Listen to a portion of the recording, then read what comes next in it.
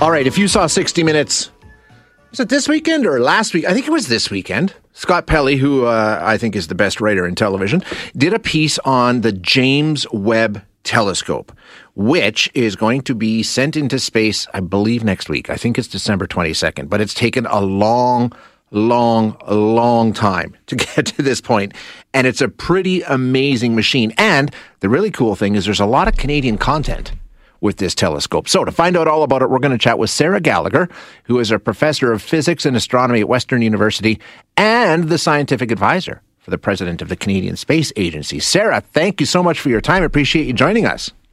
It's my pleasure to be here. Thanks for having me, Shay. This is a very cool story. This telescope, now, as I say, it's taken a long time to get to this point, right? It's been a start-and-go project for more than 20 years. Is that true?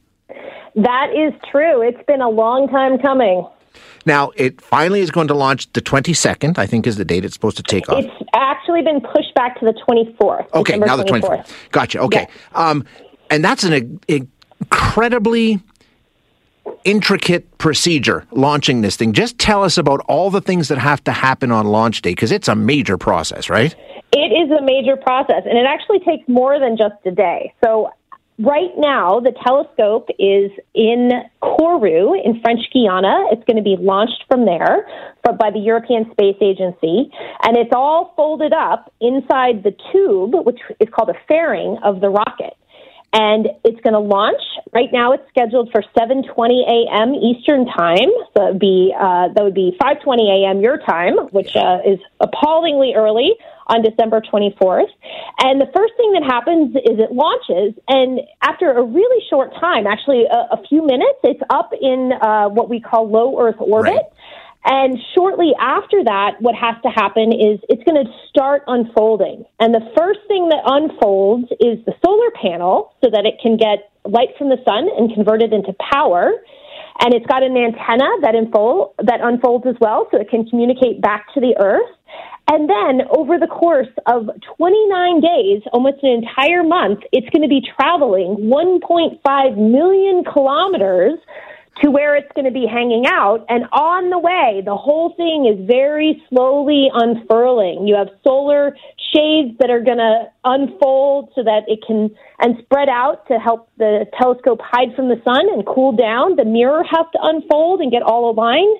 All of the instruments have to be turned on and checked out. So it's a very, very complicated procedure. It is. A million things. It's like a symphony. It's a dance. Everything has to go out perfectly. Now, the Canadian involvement in this. Canada was involved and played a pretty big hand in some of the various processes here. Tell us how Canada was involved.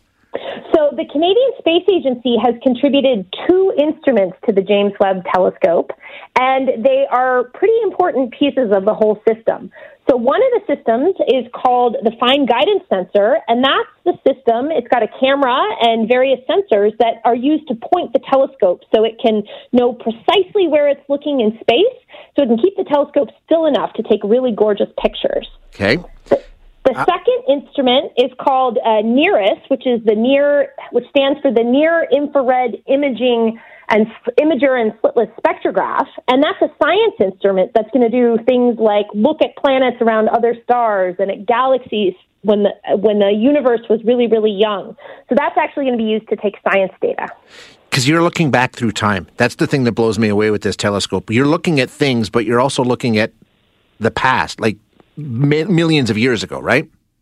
Oh, not millions, billions. We're going way, way back. So back to when the universe was only about 100 million years old, so the baby universe. So really, really far back in time. And the way that works is that as it takes time for light to travel from wherever it's emitted to our telescopes.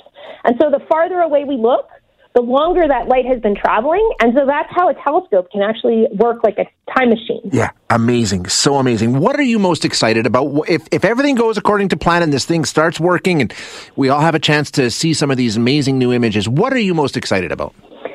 Oh, man, it's so hard to pick. It's like asking someone to choose their favorite child, right? You're not supposed to do that. So there are going to be studies of the atmospheres around other planets, around other stars. There's going to be pictures of galaxies that have supermassive black holes that are growing. There's going to be studies of small bodies in our solar system and areas where giant stars are being born to study the impact of those big stars on their environments.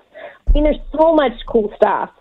Cosmic explosions, and then some of the most exciting things are going to be things we don't even know about that are just found because we have this amazing new tool that's going to find things that we hadn't even expected. So is our understanding of the universe that we live in going to be changing, you think, in the next year, 2 years, 3 years, however long? Oh, absolutely. So wow. we are going to be able to for example, just studying the very first galaxies. Yeah. We don't know what they look like. So whatever we see is going to be new. And that's true of so many of the observations that are going to be done with Webb, because we have questions and we're looking for answers. And if we already knew what the answer was, I mean, we wouldn't need to put a telescope up there. But we don't know. So absolutely, we're going to learn new things. And our ideas about how galaxies change over time, what baby galaxies are like, what the details of the atmospheres of planets around other stars, all those things are just going to be filled out and expanded in really exciting ways. I got a question, and I know the answer to this, but I forgot, Sarah. And we know what the Hubble telescope did. In relation to where this telescope is, it's orders of magnitude deeper into space than the Hubble, right? Oh, yes. It's about, so Hubble is in low Earth orbit, which is only about 400 kilometers from the surface of the Earth. So, I mean, it's where the International Space Station and the Space Shuttle, that's around where the Hubble is. So this is going to be 1.5 million kilometers away. Okay. That's 4 times farther than the distance of the moon. So much, much deeper into space compared to the Hubble. So an entirely different ballgame. Sarah, thank you so much for your time today. Really appreciate it. My pleasure, Shay. Are you going to be watching on December 24th? You know I am, and we're going to follow up with you. When you get your first look through that telescope, get in touch with us and tell us what you can report back. Happy to do so. So, awesome. All right, we'll all be looking in the same direction on December 24th. Thank you so much, Sarah. Appreciate your time. My pleasure. Take care. That is Sarah Gallagher, Professor of Physics and Astronomy at Western and the scientific advisor for the President of the Canadian Space Agency. And it's kind of cool because all these different people with ginormous brains, astrophysicists and astronomers and all the rest, you sort of book time on the telescope, right? And so you've got a couple hours to do whatever you're doing. Look up the 60 Minutes piece if you have time.